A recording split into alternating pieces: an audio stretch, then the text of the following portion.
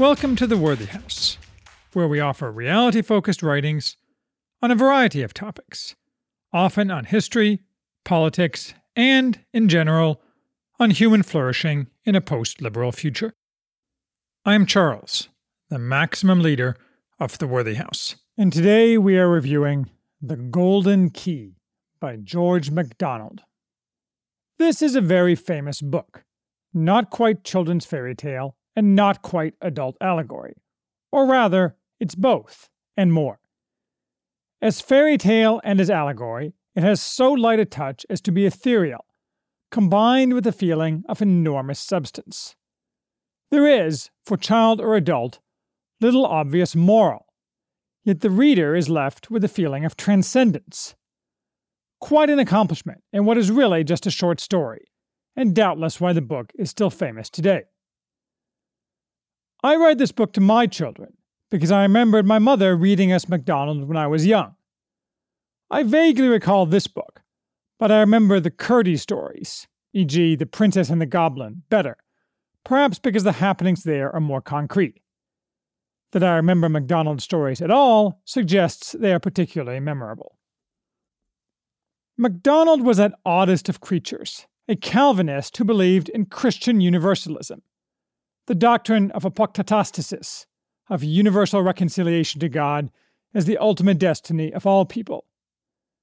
To put it mildly, this is not the traditional Calvinist view, which follows Augustine and opposes Clement of Alexandria and Origen.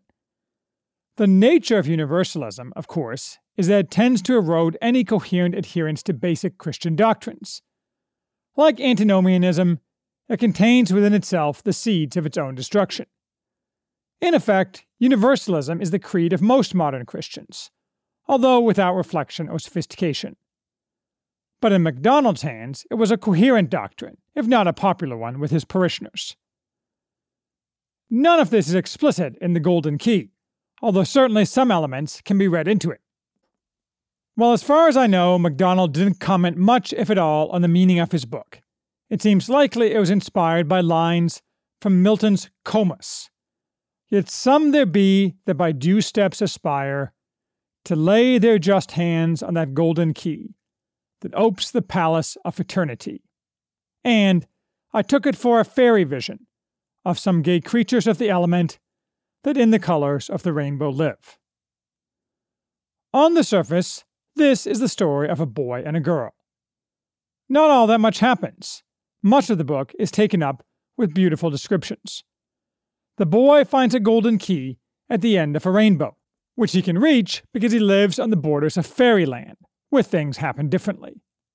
The girl, initially separate from the boy, flees into the same forest the boy is in, impelled by fairies who are semi-hostile, and together they travel onwards, as directed by an ageless fey woman. From there the story becomes odder, involving flying fish cooked and eaten, transubstantiating them into flying fairies, called aranths. The separation of the boy and the girl in a sea of substantial shadows cast from an unseen land they become desperate to reach. And their separate interactions with three characters of increasing age. The old man of the sea, the old man of the earth, and the old man of fire. This last, a baby who plays with colored spheres that convey enormous but opaque meaning to the watcher. Ultimately, the Golden Key allows the boy and the girl, who seem to have both aged, died, and been reborn during the story, to enter the rainbow itself, together with multitudinous other creatures, ascending. None of this is a clear allegory. Presumably the land whence the shadows come is heaven. Maybe the three old men are the Trinity. Other aspects of the story seem to echo elements of Greek mythology. To me, the main effect, as I say, is transcendence. The reader is left not with the feeling of having read a story, but of having, however dimly and from however far away, glimpsed the absolute and infinite. And that is no small thing.